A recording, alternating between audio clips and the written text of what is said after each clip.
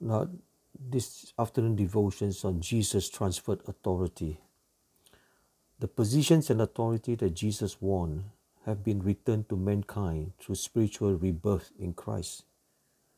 See John chapter 3 verse 5.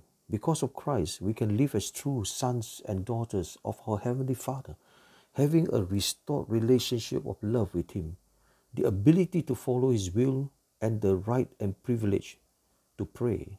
It is God's will that every person be redeemed and rule the earth through the Spirit of Christ. Through mankind, God desires to reveal His character, nature, principles, precepts, and righteousness to the world. This is an eternal plan that applies to our present lives on earth and will apply throughout eternity. God intended man to live and work on earth.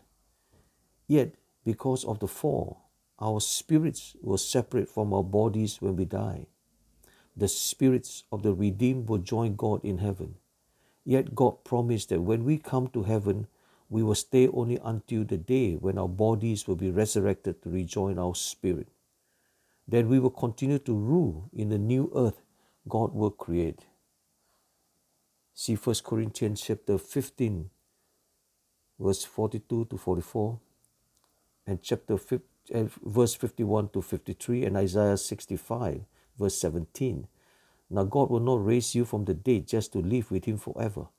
He will raise you so you can get on with your work, your calling and vocations.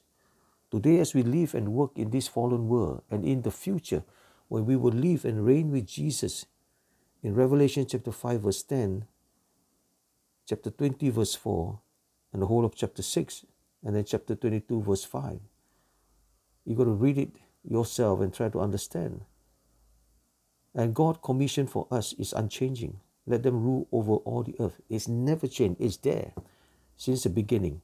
And so Genesis chapter 1 verse 26. So our prayer for today is, Father, the authority Jesus won has been restored to mankind according to your will. Father, I desire to share in that authority and see your will carry out on the earth.